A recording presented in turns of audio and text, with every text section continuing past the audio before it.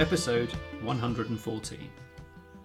In this episode, Neil and Dario say hello to 2021 and hello to season 13. The main focus of the episode is concert films.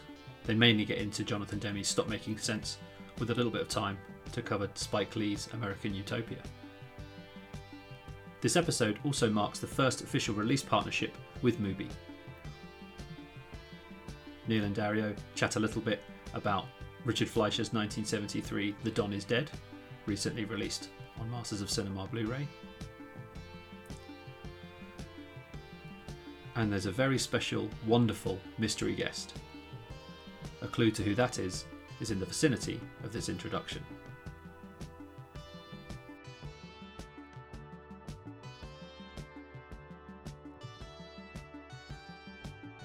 On with the show.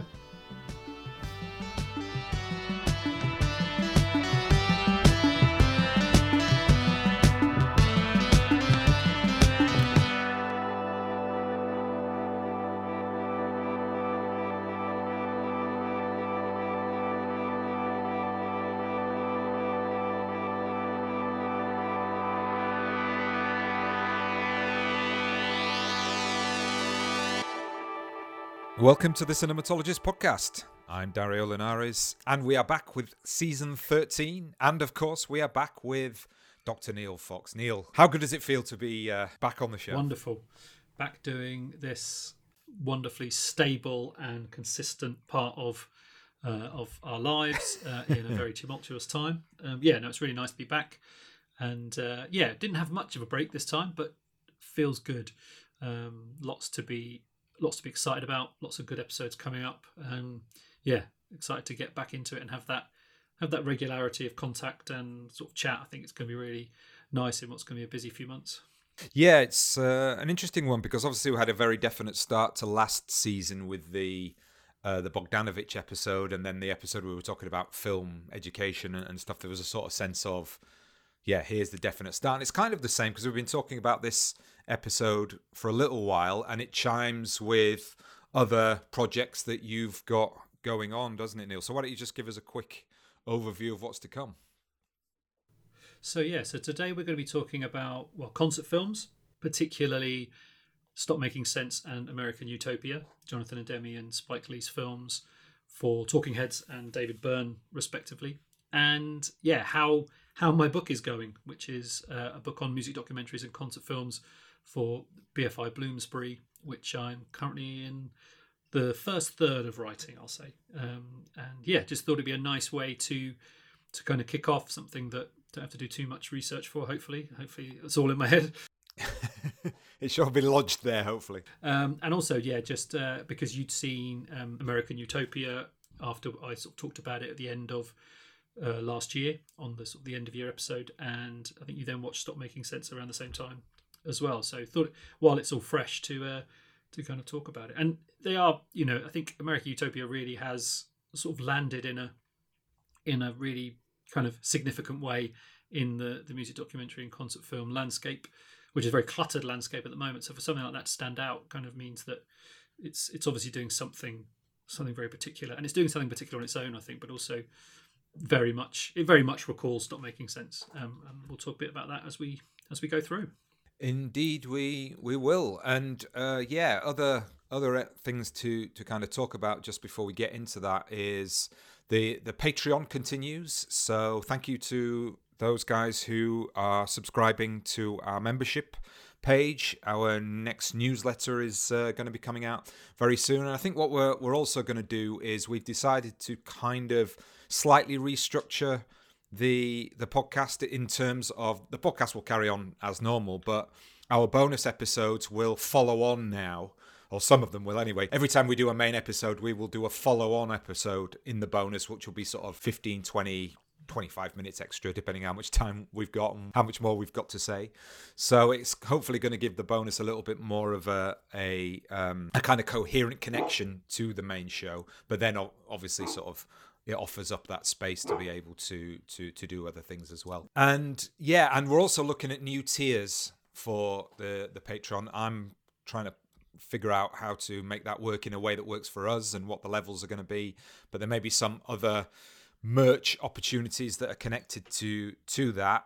Those of you who are already Patrons, we're looking at already. You won't have to sign up for anything extra, especially if you've been contributing for a long time. You're going to get a little merch bonus for yourselves. But there is going to be some exciting kind of elements that we're going to be offering alongside what you already get on the for the Patreon membership, little extras, videos, connections, messages from us, and maybe even for the top tier, we're looking at having guest editors on if they're interested in doing that. So interesting times moving forward. Again, just to reiterate, Neil, we're it's all about trying to make the podcast as good as it can be. I mean, we reckon we've got an absolutely amazing audience, but we're not going to be Mark Maron in terms of audience figures, that's for sure. So it's just that little bit of help that helps pay for things that need to be paid for. Yeah, and it's been nice, obviously, in the last month or so. We've had quite a few new Patreon members, which is really fantastic. And again, when you have those kind of sign-ups, it reminds you, obviously, like you say, a very loyal audience and an interested audience, but also, to keep us thinking about what we can do for those listeners that kind of makes it meaningful and worthwhile. Because as people say, as they say at the end of a flight, we know you had a choice, and you chose to give us your money. So, kind of making sure that that's kind of honoured and respected is something that is really important to us. And hopefully there will be some interesting things in there on the different tiers that people will find interesting and sign up for. Fantastic. So, just before we start talking specifically about concert films and Stop Making Sense in American Utopia, you wanted to just mention another Masters of Cinema release, is it, this time that you've been sent? It is. It's Richard Fleischer's The Don is Dead, which is a film I hadn't heard of, and I saw that it had Robert Forster and Anthony Quinn, and I like Richard Fleischer. He made some good, tough movies, and this is a really tough movie. It's about the mafia, and it's kind of a gang turf war. And Robert Forster plays a young man whose his father dies, and he's thwarted from taking over that part of the family because he's too young, and that is a nice bit of sort of tension that kicks off the movie. And then he falls in love with a woman who's not Italian or Italian American.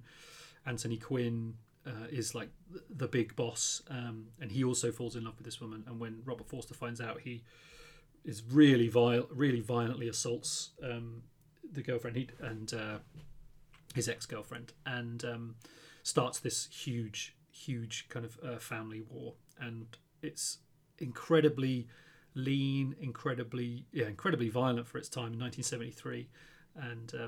And Frederick Forrest who's always brilliant. You sort of know him from sort of later 70s movies like Apocalypse Now and things like that. He plays this really smart and incisive sort of mafia don who sort of rises through the ranks in the midst of this sort of turf warfare between Anthony Quinn and Robert Forster. And it's just one of those really thrilling movies that in part you can see there are obviously parts where it's kind of dated, particularly in terms of the representations of violence and some of the kind of the racial politics in it as well. But it's just a kind of example of the kinds of movies that got made in the 70s that just have been forgotten, and just the sheer wealth of material that was kind of around there. And Fleischer was obviously not a new Hollywood director, not really a kind of old Hollywood stalwart, one of those kind of middle ground filmmakers making interesting work. And it looks really, really good, and just a really kind of tough, lean pulp movie. If you're in the mood for something that's just really going to sort of get under your skin and sort of not give a six, it's well worth it. So I think that's out now as well, and really enjoyed that. That was one of the first things I saw this year, and I was like, this is a good movie. Yeah, interesting, because on my my diary of watches that I've been doing on the blog, if anybody's been reading some of that, I watched The Long Goodbye again after a long time not having had seen it. And this strikes me, just from your description, as something quite similar, because I was watching The Long Goodbye and think, wow, this is this won't play in 2021 in the same way as it did in 1970s, because it's like, political correctness was not really a thing, I don't think, in this period. And interesting looking at Fleischer's career, as you said, somebody who's made some really interesting work, Che and Tora, and this kind of, then going back to 20,000 Leagues Under the Sea, there's some sort of, not huge blockbuster type Hollywood stuff, but sort studio of movies, high-end really. B movies within studios, yeah. And then, that's what I was going to say. It's kind of in that space, isn't it? And then some really, I mean, Soylent Green's good fun, isn't it? But then Mandingo and Ashanti is probably the less said the better. But then The Jazz Singer.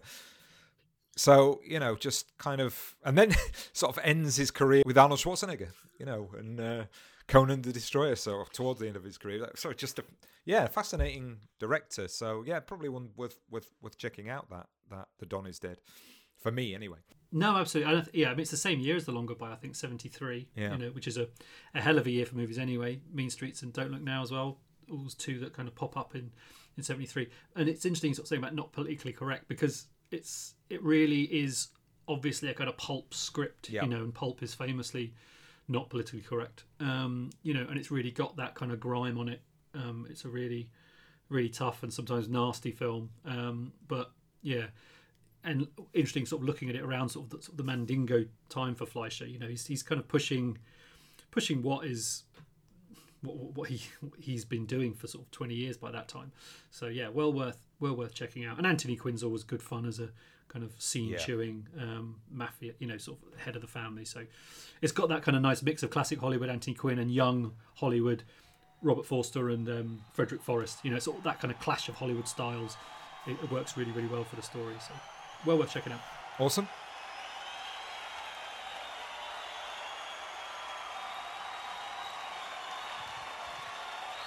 Hi, I got a tape I want to play.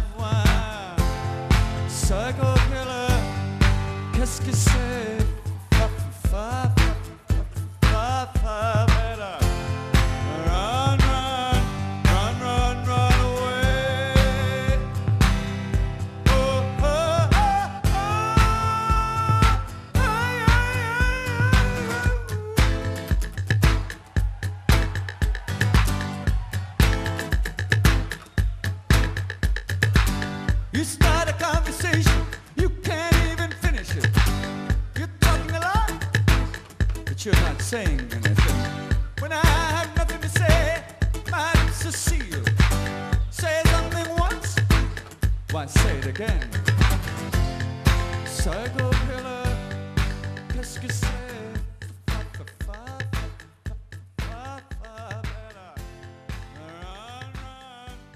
So let's think about our main subject then today. We're going to talk obviously about concert films, about music documentaries, and difficult to know where to start with you. Just looking at your background there, I mean, our viewers can't see it, but Neil's sort of Zoom background is not a bookshelf, but just like an immense shelving of vinyl LPs and all sorts of different kinds of stuff. And, those of you who know Neil, as I do, will know his love, and I mean, that's not even a kind of adequate word, really. Your kind of absolutely formative immersion and kind of structuring element of music that it plays in your life, which is so far different from me. It's one of the things I think that is very different between us, whereas we, I think there's a lot more kind of in common in terms of our film tastes. But music is an interesting one. We always kind of clash. I don't know if it's clash. We don't clash, do we? But I mean, just sort of philosophies of what music means to us is very different. I think so, yeah.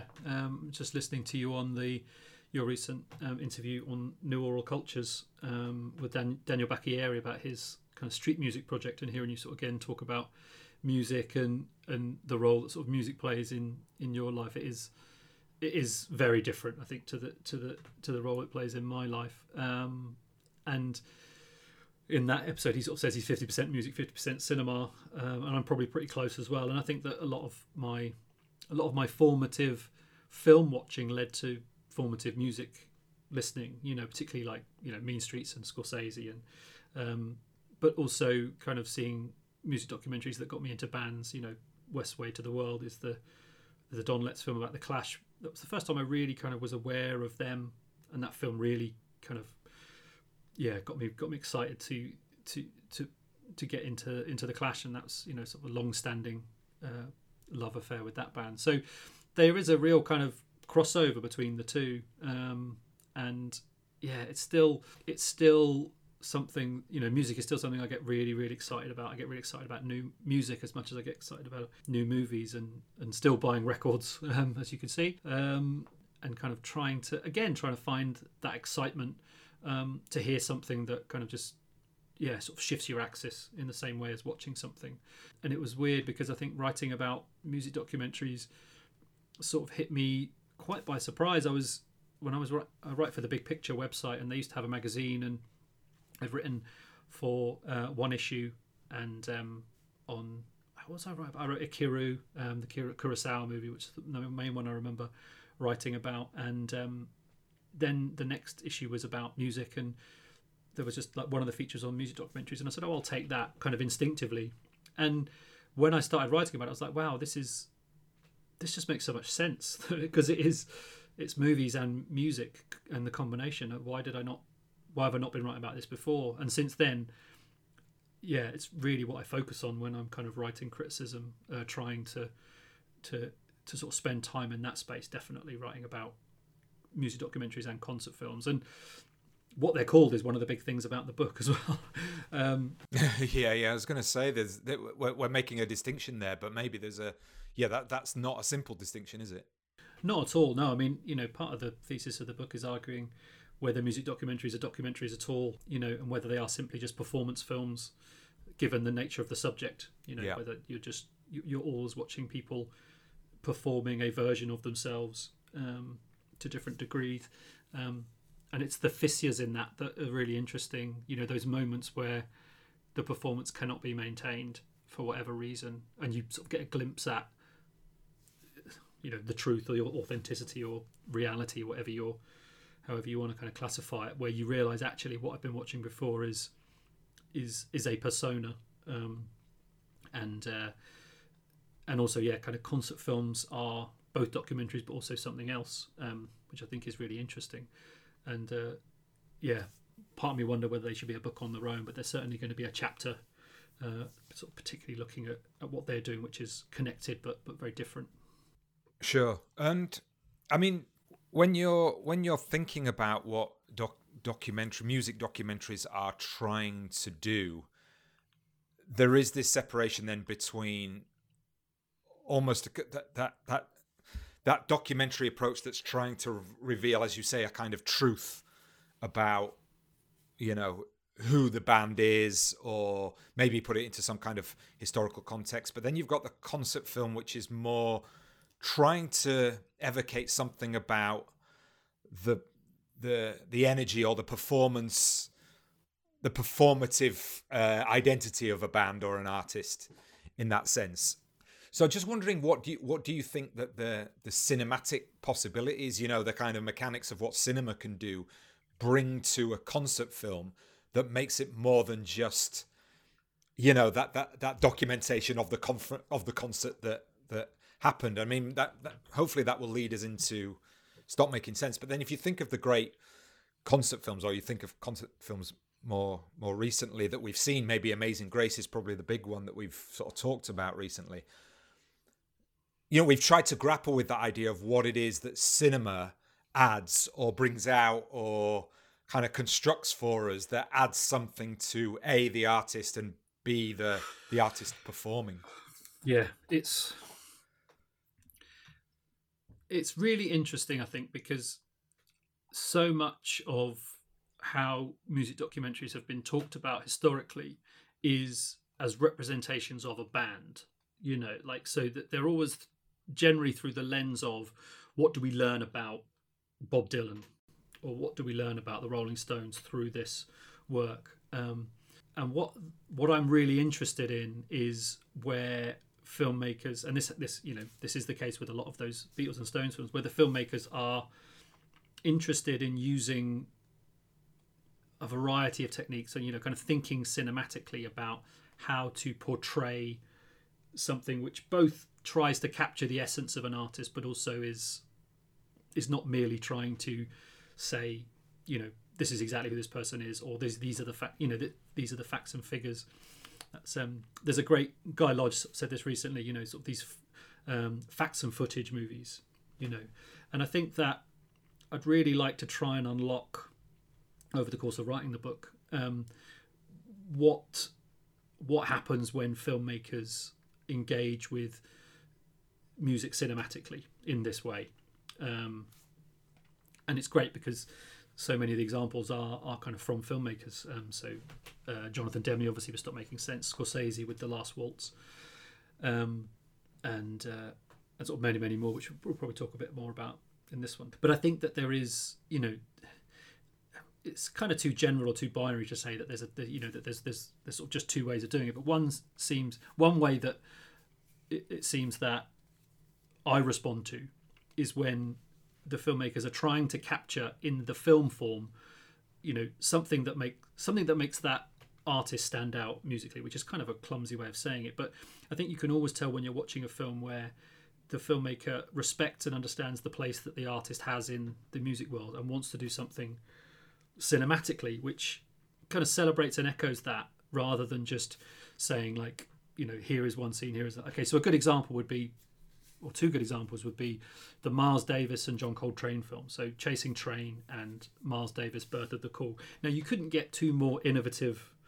and kind of groundbreaking musical icons of the 20th century. Fascinating biographies and just really significant musical accomplishments. And the films are so dull, they're so dull because they're just, they want to cram in as much biography as possible. They want to kind of tell the whole story, so you get a little bit of this, a little bit of this, a little bit of this, and nothing breathes. There's no sense. They tell you these people were significant, but you don't feel it. You don't feel it in the filmmaking. You don't feel that that filmmaker kind of responding emotionally to the subject and trying to sort of tease out aesthetically or stylistically what that significance might be as a kind of cinematic representation. So you end up knowing the surface of these artists and seeing a lot of great pictures and some interesting archive footage, but there's no choices. The filmmakers are not making choices, and I think it's in the choices that the impact really, really lies. And so many of those films, particularly those two jazz films, you have this incredible archive footage, which is just the footage of a concert or the footage of a gig, footage in a studio, and it just blows out the water at all the other filmmaking in the film, because it's purely capturing the artists at doing what they do, which is being on film, playing music. And filmmakers who are aware of the power of the artist and the power of the footage that exists and kind of are making a film that kind of builds around that, I often find much more successful and interesting and much more worthy as cinematic objects than others. And how they choose to tell the story as well is really important, because so much of these, and we talked about this on the Bogdanovich episode, where his choices about Buster Keaton made you leave the film kind of remembering what made Buster Keaton special. Whereas if it had told that story chronologically, biographically, it would have just been a real downer, because so many of these stories end badly, particularly when it's documentaries, tragic death or, obscurity or whatever it is. So those kind of choices, I think, are really, really important. I'm just trying to sort of, think about how that kind of applies, I think, maybe to different artists as well, and what their position in relationship to the concept films that they've done or had done about them, how that then enters back into where their standing is in popular culture or music culture. So just thinking, obviously, are there artists that are kind of defined by their concept films that takes a much more prevalent position? Like, I don't know. I mean, it's like, say somebody like Bob Dylan, for example, has had concert films made about him, but I don't think he's defined by them in a way. But then I mean, again, maybe correct me if I'm wrong, but like the band concert film kind of defines the band in many ways. Do you know what I mean? Which is interesting.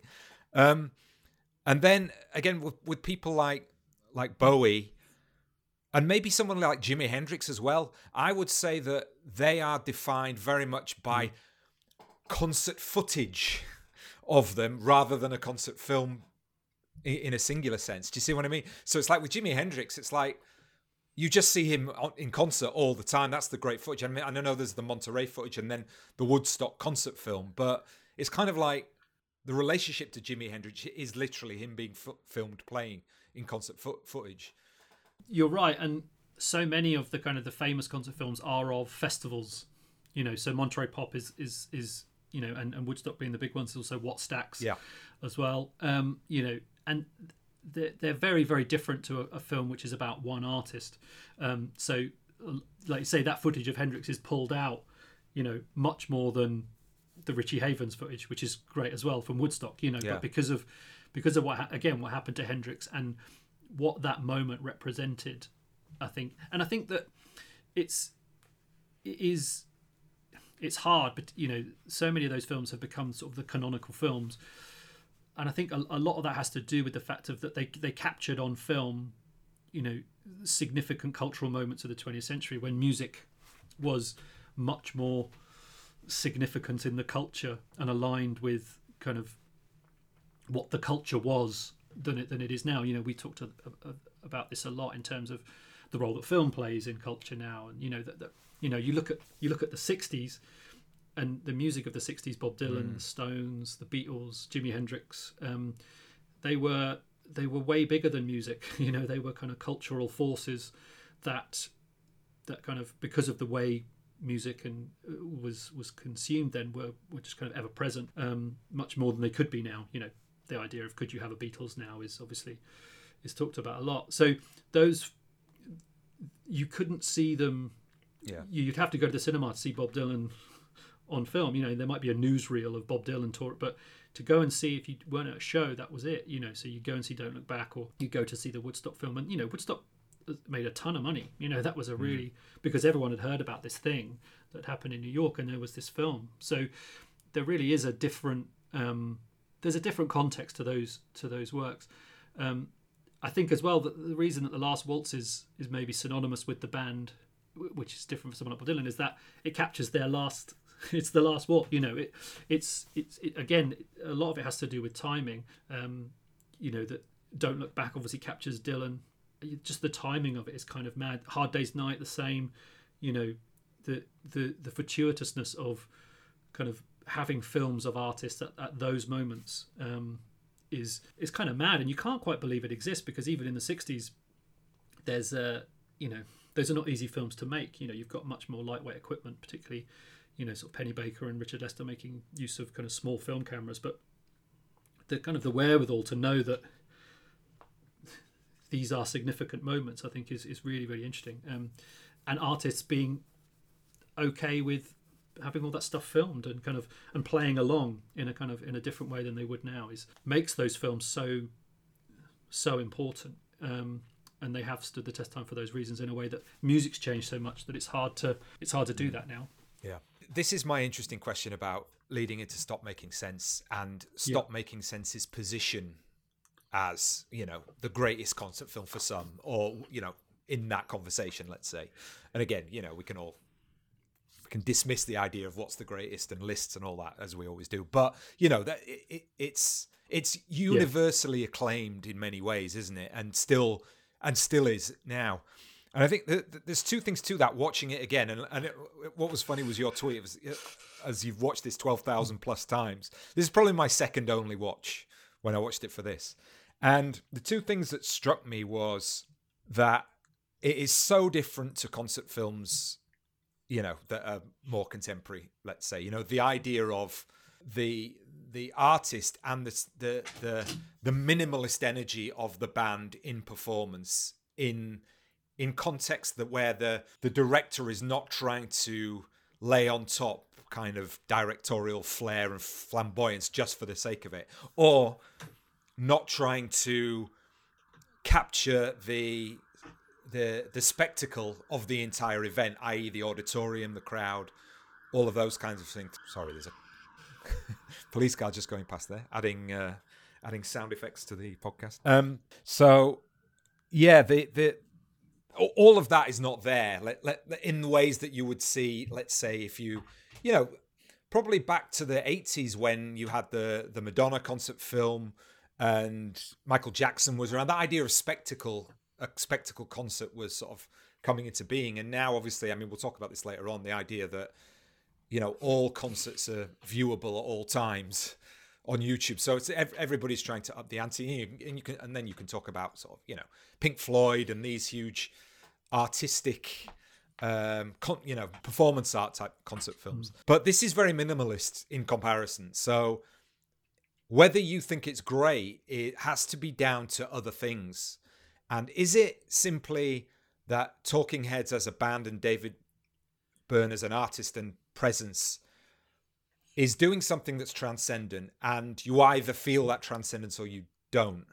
Or is Demi doing something in the filming and in the audio recording, because obviously that's a big element of it, that is allowing Byrne and Talking Heads to reveal themselves in this transcendent way that doesn't have all the bells and whistles on? Yes is the answer. I think that, and I think it's a combination. I think the reason that it's so beloved is it's so pure. Well, two reasons. One is that it's pure. You know, that even things like Last Waltz, Gimme Shelter, there's a lot of backstage. There's a lot of, you know, other stuff. There's a lot of, you know, kind of talking heads, for want of, you know, to use the pun.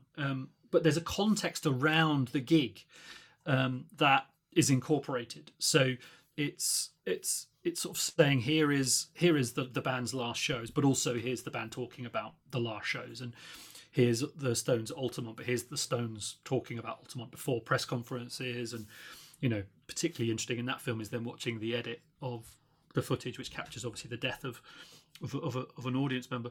But there's none of that in Stop Making Sense, and there isn't really much consideration for the audience. You know, if they're glimpsed in the distance, particularly in the first, or for the first hour or so, whenever the camera sort of catches them, the film is interested in the band, and the band, particularly Byrne and his kind of conception of the stage show, is interested in, you know, what might be termed sort of undesign. You know, it's not spectacular, and it's almost the band and the film are challenging themselves to say, can we get you there?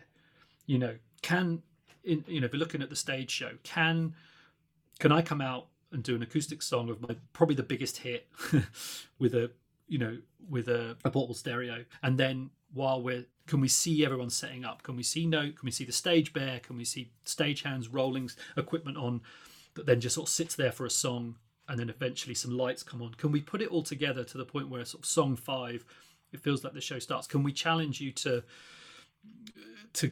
go along with it? And can we still get to the point where you're dancing in the aisles? Now, obviously, that those people are fans, but the film doesn't take that for granted. It doesn't say, well, look at these people having a really good time all the way through, so you must be having a good time. It really relies on the band and the music to try and get to a point, like you say, where it can be transcendent for anybody watching it, or where anybody watching it can really appreciate the craft that's gone into it. And what I think Demi does really is, you know, he's a filmmaker who is a very emotionally responsive filmmaker, and he obviously respects Byrne and respects Talking Heads, but, you know, wants to kind of get in there and wants to try and capture what is important to him and what's emotional to him, so that the camera work is really fascinating. There's a lot of close-ups. You know, the cameras are really up in there amongst the performers.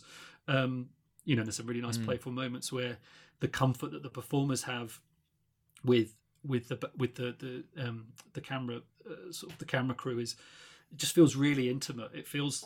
Sometimes it feels like concert films are filmed against the wishes of the artists. You know, like they're doing it because they know they have to, because it's a DVD that will make money. You know, whereas Byrne is clearly interested in working with a filmmaker to tell the story of this performance, which builds from, this lovely tracking shot of his feet. And what I love about that first is you see all of the markers, you see all the tape on the floor, you can sort of see the show, how it's going to be.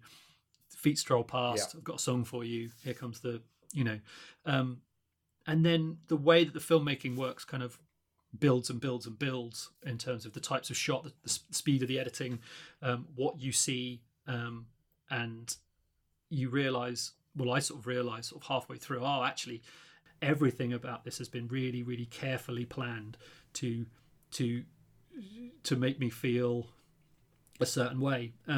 The other thing is, just before I finish that, is that it works because of Talking Heads, because they were a band that had that knowingness and that kind of intelligence baked into the music. So they were interested in, but also aware of what they were doing and how what they were doing was conceived.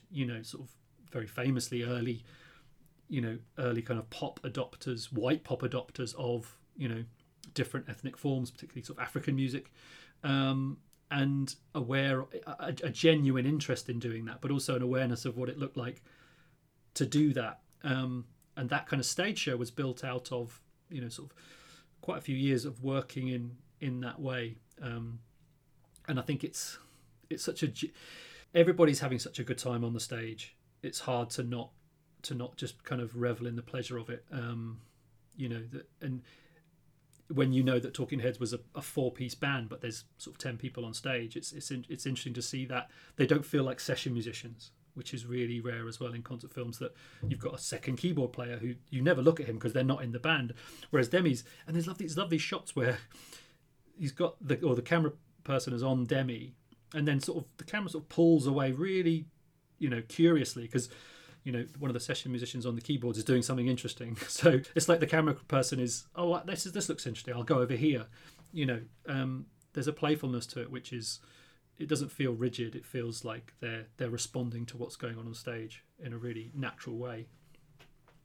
Yeah, it's interesting, just going back to what you said about the sort of joyfulness of it, and that's kind of remarked upon by Pauline Kael in her pretty famous review now of the film, which I'll link to on the show notes.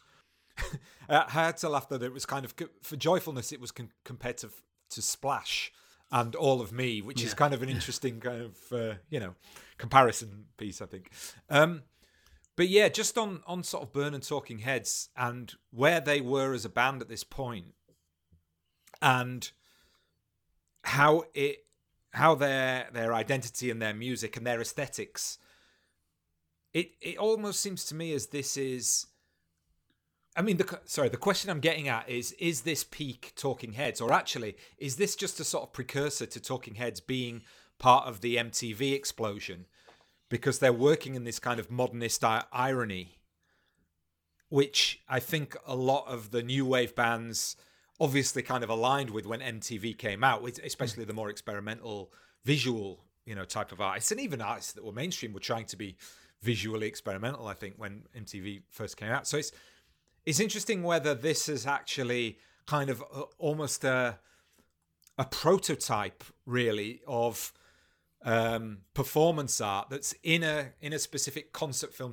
situation. Actually, when you look at Talking Heads, is probably pre what they really are, which is a kind of no, absolutely no. I think you've hit on something there. I think that there's lots of interesting things about that. One is that the drummer Chris Frantz and David Byrne met at art school. They were art. I mean, Talking Heads are the archetypal art school band. A lot of punk bands came out of art school. Sort of the Clash and the Sex Pistols and things like that.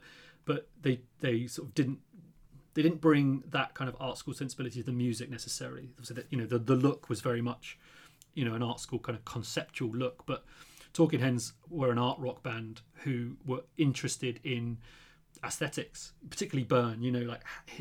That kind of that performance of there is a performance art element to his persona on stage.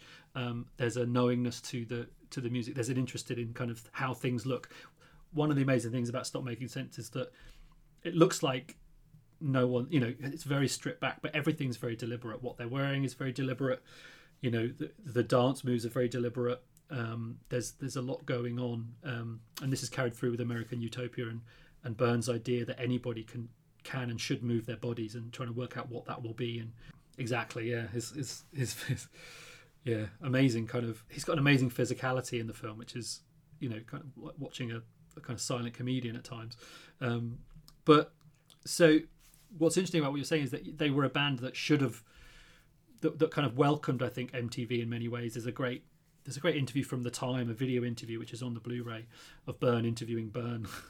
Kind of double exposure interview where he interviews himself about Stop Making Sense, which is really fun. We only have a few minutes, so try to be brief. Okay. I would do absolutely anything you say. Right. Why did you call the movie Stop Making Sense? Because it's good advice. Because music and performing does not make sense. Amazing. It is my job. How did you ever think of that big suit? Why a big suit? I like symmetry and geometric shapes. I wanted my head to appear smaller, and the easiest way to do that was to make my body bigger. Because music is very physical. Ooh. And often the body understands it before the head. What are you going to do next? A project with songs based on true stories from tabloid newspapers. It's like 60 Minutes on acid. I'll bet. What made you think of having the musicians come out one at a time? Well, if the curtain opened and everything was there would be nowhere to go. It tells the story of the band, and it gets more dramatic and physical as it builds up. It's like 60 Minutes on acid. What made you pick Jonathan Demme? I decided that if this show were to be captured, it should be by an experienced film director whose work I loved. Well, what did Jonathan do? He knew what not to do is what he did do. He also saw things as an outsider. Do you like his outfits? How about his haircuts? I'll tell you later. When are you going to tour again? When there is something new to say to an audience, then we'll tour again. Besides new songs, when the only way to say that thing is to a live performance making. That's what we'll be doing. Then it's what we have to do is to be touring. Do you understand what I'm trying to say? But they were very, very much aware of the importance of the visual, and they sort of carried that from their early stage days all the way through their performances, and their performances were built as spectacles, as entertaining visual experiences, but really, really clearly and cleverly designed, rather than thinking, there's 20,000 people here, we have to blow everything up and we have to make it big, a real kind of confidence, and also a kind of daringness to say it's going to be small, it's going to be a foot movement here and a foot movement there, but it's going to build into this visual experience. The problem is that at the time of Stop Making Sense, the band is not getting on. They would never really benefit from the MTV explosion because it was a tough time, and that they had tough times in the studios for years because of Byrne's relationship with Brian Eno, and what Eno brought to the production process. It was interesting watching at this time, having sort of read Chris Fance's interview, or an interview with him recently, and because he had his book out, and just realizing that they just weren't getting on, and he wears a blue t-shirt. I think everywhere else is in grey, but France is kind of not playing along. It's got a different colour t-shirt to the monochrome aesthetic. And with that, we have a special guest. That's great timing. Gweno, can you hear us? There we go. Sorry. Lovely to see you. You too. How are you doing? All right. Everyone. Yeah? That was perfect timing. We were just coming to the end of our first bit on Stop Making Sense, and then we're going to move into American Utopia in a minute. But thanks so much for coming on. We really appreciate it. Thank you. Thanks for having me. And and also obviously thanks for doing the theme tune. Absolutely wonderful. We love it, and had so much kind of conversation on and feedback on it. How are you feeling now, a little bit after it's been released and everything? Great. It's just so nice to get to do something different. And I was thinking about this because I enjoyed it so much, because I really do enjoy it. Someone says, can you do me this? And then not too many restrictions, but it needs to be something particular, it's brilliant, and you know it was in the last lockdown as well, so it's a real help. You get asked to do specific things because it actually helps motivate you a little bit. It's really difficult otherwise. So yeah, so thank you as well. I just can't remember what the brief was. What did I say? I think I said it has to be a couple of minutes. I remember saying that. Yeah, that was it. And then I was about your conversation, you know, how the sort of style, the conversational style of your podcast as well, and then just thinking about theme tunes in general, and obviously the Radiophonic Workshop, and thinking about watching television in the 90s. It was just that, and then Chris, my husband's a big fan of football, James Richardson's football podcast. So I sort of hear these kind of podcasts. I mean, I don't actually listen to podcasts myself, but I hear these sort of conversational podcasts and theme tunes. And so I was thinking about something quite bright and uplifting and something I could imagine on television. We would love to be on television, so obviously it's... Yeah, but I was actually being quite ambitious for you. I was like, right, okay, well, we've got to think about this long term. So when these guys get on TV, then the theme tune has to be amazing. Exactly. And I can see the graphics for it as well. That kind of 80s... Yeah, exactly. 80s 8-bit kind of Yeah, graphics. we were just talking about... Talking Heads aesthetic, and I think our aesthetic is pretty obvious, the difference of it. Yeah. So how I mean, again, I don't want to drive off a kind of cliff of moroseness, but you know, how have you been doing in lockdown? How's work for you as an artist and you know, a musician, and generally dealing with all of this? Mostly gone. Yeah. Right. Yeah. So feel free to vent and go for it on that. Oh if God, you want to. yeah, I won't go into it too much because everyone's talking about it, aren't they? Yeah. It's really hard, isn't it? I mean, Brexit's just a disaster, really. It's just one thing after the other, not being able to go to Europe. And obviously this Spotify thing's really interesting and hopeful. And it's just so brilliant, all the musicians and organisations that are campaigning for that, to get a fairer deal for artists. It's really exposing a lot of the failings of a lot of different industries, I think, and praying that it's an opportunity to actually highlight all of this. Because I think, you know, as consumers of music, people are not as aware of that of how things work. And I think it's been great, in a sense, to pull music lovers into the conversations about fairness for artists and also, you know, the value of it as well, because I think we take our art, all art forms, for granted, I think, and music in particular, particularly popular music. So it's about highlighting the importance of it and the value of it, and you know, what else have we got if we haven't got art anyway? Yeah. I mean, it's I don't know if Neil probably agrees with this, but it's so interesting sort of teaching students, and you know, they're absolutely ingrained into this culture of free stuff. And yet they're training to be in an industry, you know, they want to work in an industry. Don't you realise that all this free stuff that you have is not going to pay you in this job that you want to go to? So it's the irony of that, I think, you know, sometimes it twigs, but sometimes lost, I think. Well, I think it's also about the access point as well, isn't it? Because you've got to think about, there was this sort of idealistic view, utopian view of the internet initially, I think, of, you know, everyone has access to everything.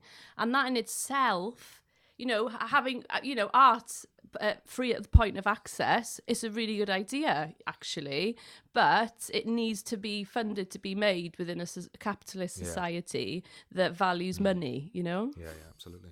So, yeah. So that's how my lockdown's going. I feel for you. Yeah. But I think within that is contained, you know, we've talked about this a lot, but there is that this year has been a really tense one for those kind of things, that the harsh economic realities of making stuff, coupled with the fact that we would, as a society, not have got through the last 12 months were it not for the results of it, you know. And I think that those conversations are vital. And my hope is that the pandemic has made those conversations more audible to the people who can sort of make those change. But my pessimism is obviously that their track record on dealing with anything is pretty shit. So that it is necessary that people can live for, particularly when we enjoy the fruits of that artistic labour. We don't have a great attitude towards funding. I know it's slightly different in film because it needs so much funding. So funding isn't regarded as something negative or not, or taking away from a sort of market value of something, which obviously shouldn't be its value. It's commercial value. But I think within music, it's about, for example, this pandemic, arts organisations have been funded in venues, which is fantastic because we'll need them when we come back. But a lot of freelance musicians and artists have fallen through the cracks, and you're not going to have anything to engage with in these places if these people aren't looked after. So it's really about where the investment happens, and that's across the board. And I think just music in particular is such a fragile industry because it lacks the structure, because it's all about, if a song goes, it flies, everything changes, but there's the value is just so fragile of a piece of music, I think, because it doesn't have the funding. It can come out of nothing, probably more so than other art forms, bar poetry. I don't know, No, it's true. I've been watching, obviously I'm watching a lot of music films for the book, and one of the recurring sort of realizations or re-realizations is that there's a rarefied air at the top where there's like 10 people who are fine. Yeah. But then everybody else, be that jazz, hip hop, punk, all these sort of films, like they're asked how you're getting on. It's like it's always been a hand to mouth existence. That there's this idea that you're a musician, or you're fine. You're kind of, and it's like, no, the reality is a grind. It's a real grind, and never, that was when there was outlets and places to play, and now there's not. It's really dire, but I guess we just have to be hopeful, and we have to. What else are we gonna do? It's like you've got to be. I'm trying to think of things that I think the things I'm hopeful about is the campaigning, is the raising awareness of how we consume our arts, what that means to the artist. And again, that's across the board, isn't it? Film creators, it's exactly the same story. So I think that raising awareness, taking advantage of the fact that we're communicating and sharing information constantly is hopefully, an opportunity for enlightenment and change and pressure put on the society. And actually, just a change would be great. If we could just get rid of the Tory government, we'd be fine. Yeah, it was funny there because I thought for a minute you were going to say go COVID, but then it's so interesting to me that I don't know how you feel about this, but in some ways I can kind of accept the fact that there's a global pandemic, because what can you do about that?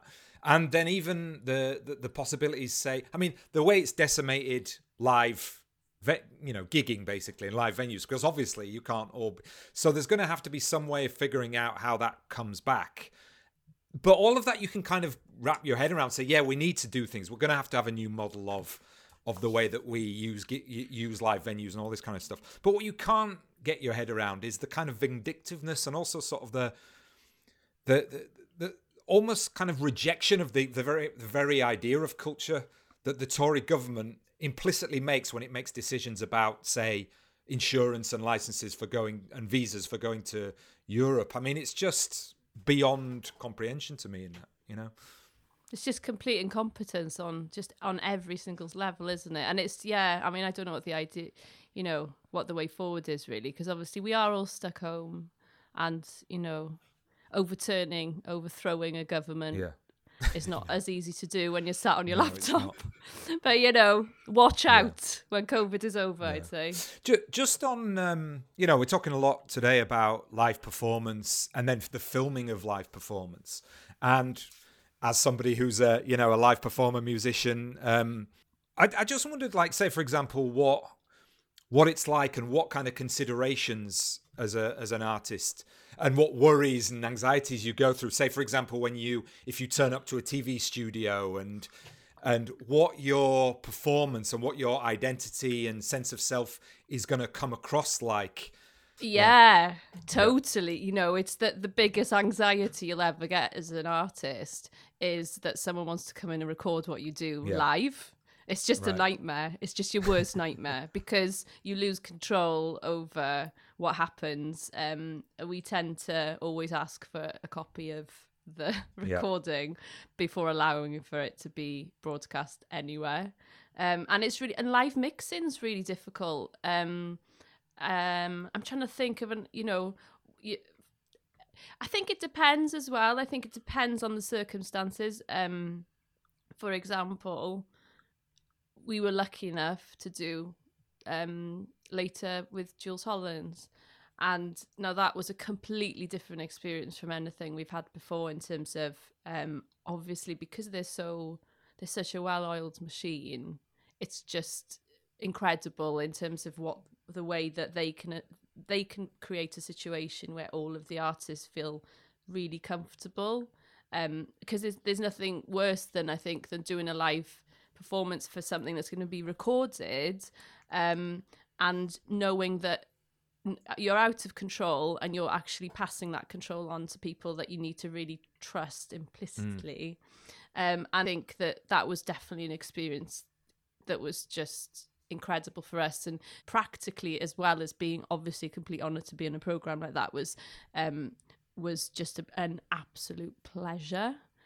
So I think it's about working, so it can really work well, because there's that thing as well of so many people have their bad gigs and they turn out to be amazing when they're, it's like the heads where, always bad that gig was for them in terms of sound, and then everyone is just a life-changing gig for so many people that were there. So it's quite interesting, isn't it? Because you have no control over that, but there is nothing worse than watching yourself back and it just being horrific, and there's nothing you can do about it. So it's a horrible thing. So I admire anyone, particularly, because I was thinking about this when you were saying what the podcast was about, and thinking about live gigs. I have to say, in the past year, I haven't watched any concert films because I think it would just make me cry.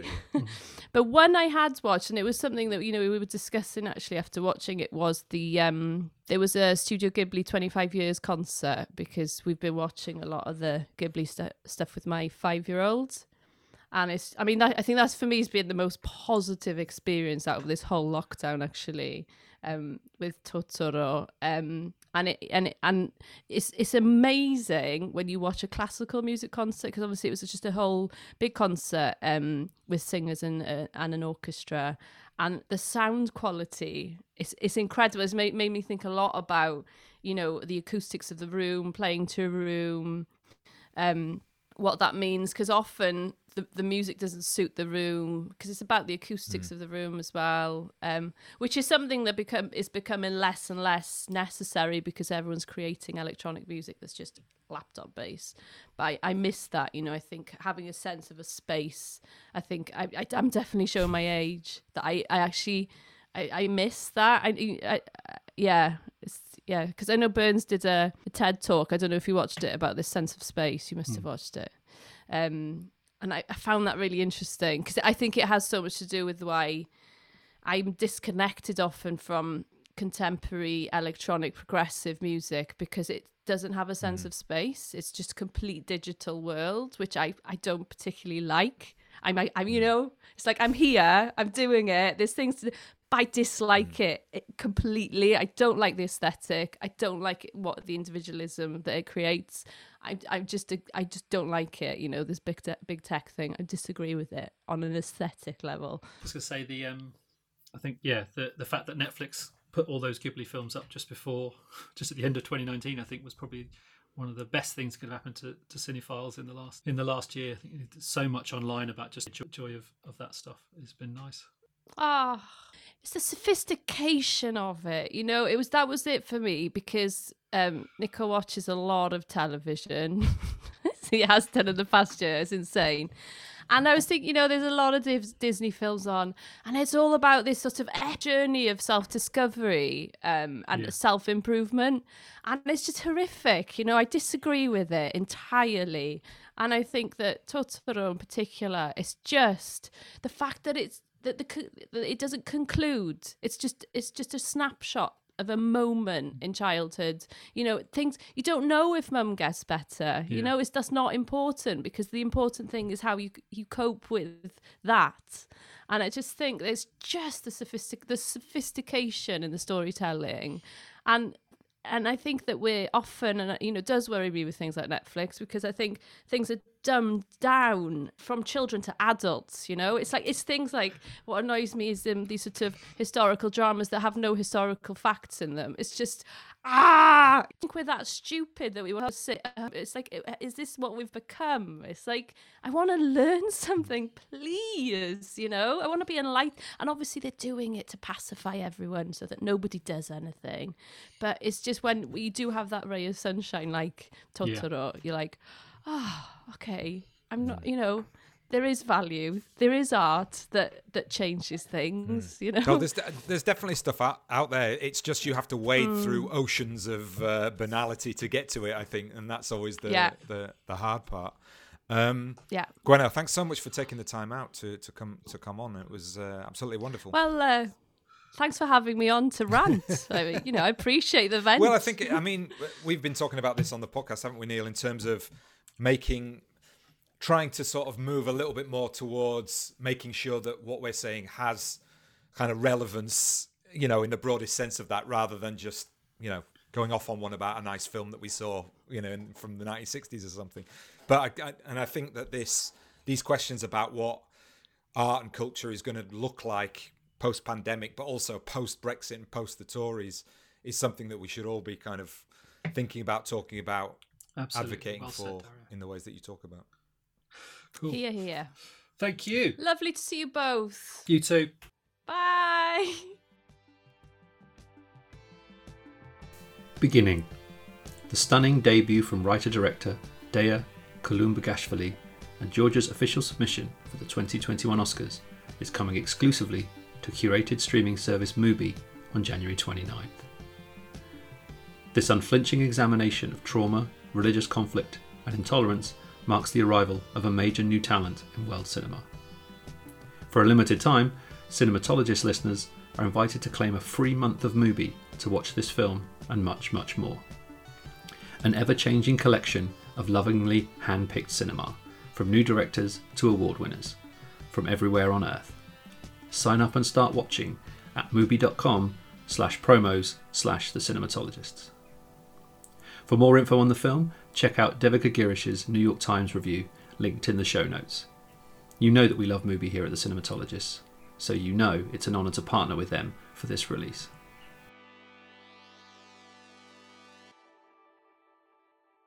So that was good. Yes, lovely to see and hear from Gwen, and just again another thank you. I think, you know, we've said thank you a lot.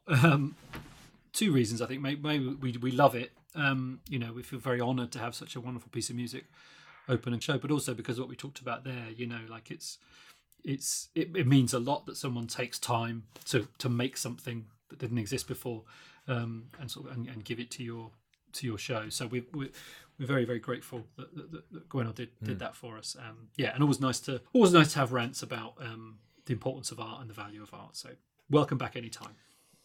So we're going to go to the bonus episode very, very soon and talk a little bit more about American Utopia. But just as a sort of starting point on that, to help us segue across, I just wondered, I mean, obviously the background of this is that it was an album that came out and then it was a theatrical performance. And then apparently Spike Lee saw that and said that he wanted to make a film out of it. Do you think that there was an intention then that this was going to bookend Stop Making Sense, or is this just something that kind of happened accidentally? Or do you think that, like, say for example, is David Byrne trying to not to demarcate his relevance in the 21st century, but do you know what I mean? It's sort of a sense of, here is this artist that's still around, you know, that and he's still doing stuff that is interesting and is actually still quite, you know, within the framework of the way that he's always worked. And obviously there's aesthetic kind of connections to Stop Making Sense, but he's still doing interesting stuff. Yeah, I saw your sort of blog about it, and sort of that aspect of it, the burnness of it, is was something that you were not less interested in, and sort of thought was a bit sort of awkward and stuff like that. And I think that that's why I think American Utopia is kind of different to Stop Making Sense in that, because I think you do have to be on board with Byrne, and I think Stop Making Sense is a Talking Heads film as much as it's conceived by Byrne and as a stage show. That it's very clear how that music was made and who's doing what, and the kind of the film's respect for all of those people. And that's, as I sort of mentioned before, at the time, that's what's causing tension. Is Byrne is a self-admitted control freak, particularly at that time, wants too much control, wants to take over every aspect of it. So if you followed Byrne since Talking Heads, nothing in American Utopia really stands out as being unusual, in terms of how he approaches what he's talking about on stage and that kind of thing. But it's much more clear and present, I think, in American Utopia what Byrne's involvement in everything, and also that it's been put together to I guess the last thing I sort of say there is, like, American Utopia feels like a show that's been put together so Byrne can do certain things, address certain things about what he feels is American culture, particularly around voting, latterly around race, and sort of Black Lives Matter, but certainly voting and sort of his ideas around America, which are not present in Stop Making Sense, because it is about essentially promoting a record and and the previous records. So that is absent, and I think that's what makes it much more pure. I think aesthetically, we'll probably talk about this on the bonus, that he's clearly, in the conception of the show, aware of Stop Making Sense and that tour and the aesthetic of that tour and the way that show was constructed, that he's carrying over into American Utopia. And Spike Lee is aware of Stop Making Sense and kind of gets out of its way, which I think is really interesting, and is not Spike Leeing it. He's a very smart filmmaker when filming that, and the things he does are really interesting. Obviously interesting when he's being Spike Lee, and kind of his ideas around how to represent the Black Lives Matter thing, I think, is really interesting.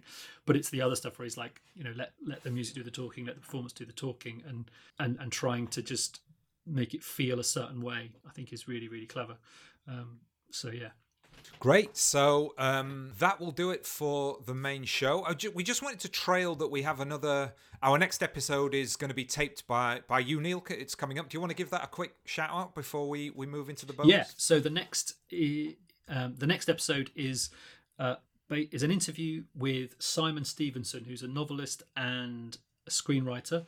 And he has just released his first novel called Set My Heart to 5, which is a kind of sci-fi novel. And talking to him, because he's been working as a screenwriter in LA for a while. He's originally from the UK, and this novel has been optioned by and will be made by Edgar Wright, and Stevenson's adapting the screenplay himself. So I'm sort of reading it at the moment. It's a fascinating book, and I think that's going to be, I'm taping that interview tomorrow, so the paperback comes out in a couple of weeks, so that will be the next one. And I think you're really going to enjoy this one, Dario, because there's a lot of interesting sci-fi stuff in the book, particularly around sci-fi cinema and lots of kind of, he's a cinephile, so there's lots of film elements in the book. So I think we're going to have a really nice conversation about that as well. That's great. I've nearly finished Nusgard, so I could do with a change of pace. This is very different, I imagine. Fantastic. So yeah, come and join us on the Patreon for the bonus episode. We will continue to talk about American Utopia. But until next time on the main show, this has been the Cinematologist Podcast. Thanks for listening.